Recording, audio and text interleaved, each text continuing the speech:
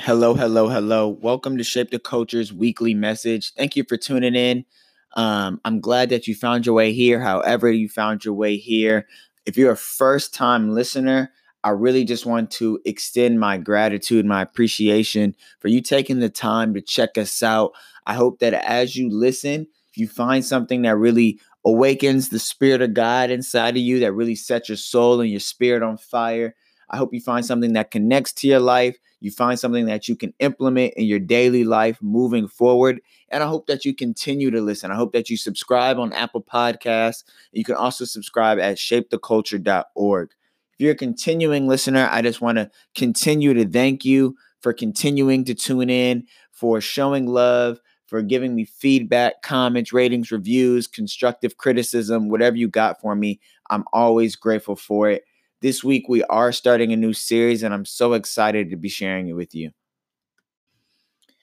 So, a couple weeks ago, we wrapped up our series, LOVE, Love, where we talked about agape love, unconditional love. That was a very great series. I really enjoyed it.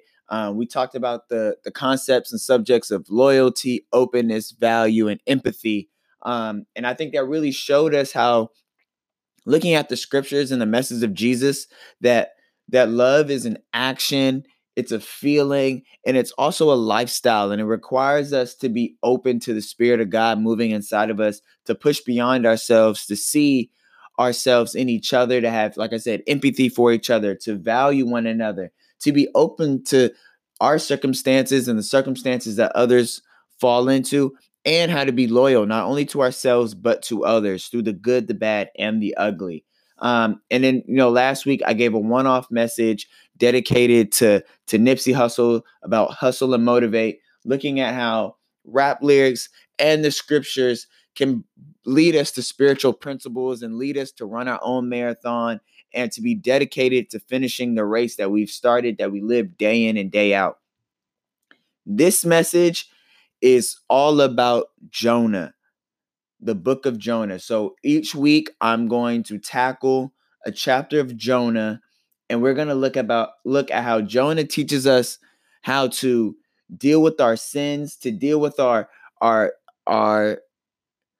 our constant missing of the mark, and also how when we miss the mark and we make mistakes, that's still such an important part of our journey, that when we learn to really understand that we won't look down at our mistakes anymore. I believe that when we really look at the story of Jonah, we start to understand that what we consider to be our flaws really aren't flaws. They're really uh, undercover strengths that are leading us to victory.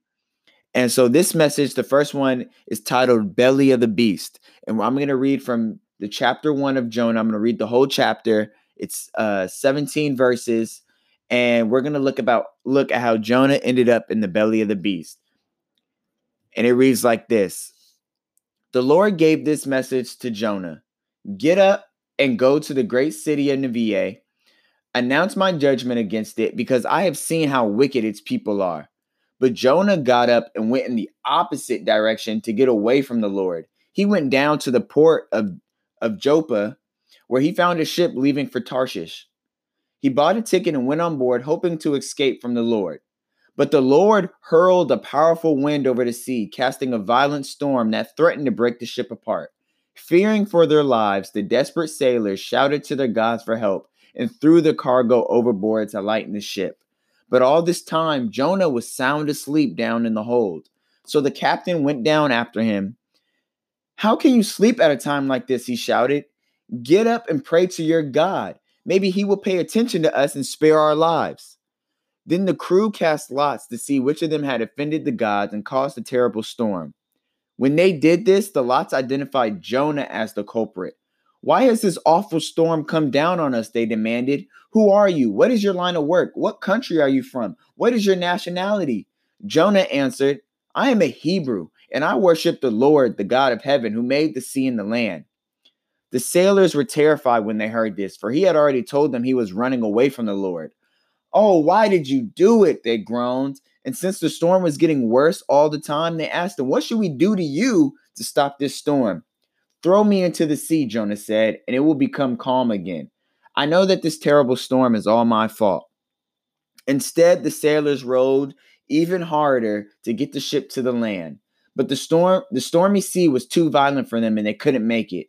Then they cried out to the Lord, Jonah's God. "Oh Lord," they pleaded, "don't make us die for this man's sin and don't hold us responsible for his death. Oh Lord, you have sent this storm upon him for your own good reasons."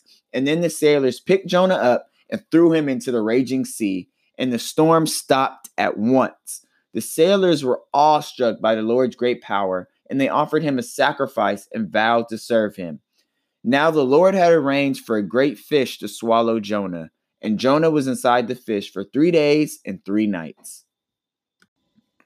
Chapter 1 of Jonah is really so intriguing to me, and I think it might be my favorite chapter in the whole book because, look at it. He was a prophet, a dedicated man of God, a man who chose to live a life preaching the gospel and converting people to his religion. But at the same time, Jonah deliberately decided to disobey God. He made a conscious decision to turn the other way. And it's through Jonah that I believe we really get a picture of what it means to sin, because sinning means to miss the mark. That's the definition of sinning. It means that you're off point, that you strayed from your path, that when you were supposed to go right, you went left, that when you were supposed to go left, you went right. And so when we look at sin this way, we can start to accept and acknowledge that we are all sinners because we know that at times we all miss the mark. Everybody does. There's nobody that doesn't miss the mark at some time in their life. But we also have to start to accept and acknowledge that because sin is a natural part of life, it's something that we can choose to avoid or stop ourselves from doing. We can become conscious of when we're missing the mark, when we're straying from our path, and choose to get right back on track. Because it's a fact that in our life, we consciously choose to miss the mark. Like we deliberately make the decision to say, okay, you know what? I'm going to stray from my path. I know what I'm supposed to do, but this is really what I want to do. So I'm going to do what I want to do. And this, to me, is illustrated beautifully in the story of Jonah. And another thing is that it's surreal to me that Jonah was sleeping through the storm that he created. But that's also, like I said, a reality we all live in. Because when we choose to stray from our path, we are put inside a trance almost. It's like we fall asleep as we slide down a slippery slope. It's not until we're about to crash that we, boom, snap awake. And I could relate to Jonah being shaken up by the sailors because life has a way of sending us warnings and reminders right before it's too late. Like in the scripture said, the storm was getting worse. And then Jonah woke up. And that's what the sailors represent to me. Life's wake-up call. Because they're such an important part of the story. Because just like Jonah chose to ignore God's task, he could have ignored the sailors too. Like when they're trying to wake him up and ask him why he's sleeping, he could have just rolled over and been like, you know what? Leave me alone. It's a storm. Cool. I'm good. He could have told them that. But Jonah had an understanding. He knew that his actions had consequences and that he had delivered himself into a storm. But choosing to stray away from your path is not the end. That's the beautiful part about it. It's just the beginning. It's all a part of your journey. And we see that with Jonah because the storm happens in the first chapter, like I said, of the book. That's the first thing that happens. But then there's 3 other chapters full of a story. I love that Jonah's story starts right when he decides to stray from his path. As soon as Jonah is given his life task, it begins with him avoiding his purpose. This is important because you must accept all of you. We must accept all of us. We have to accept who we are. This is why Jonah was confident, letting the sailors know that he was the reason for the storm. He accepted and acknowledged that it was his emotions and decisions that placed himself in a dangerous situation. See, you have to live in your light and in your darkness. We all have flaws, and our flaws make room for our future just as much as our strengths do.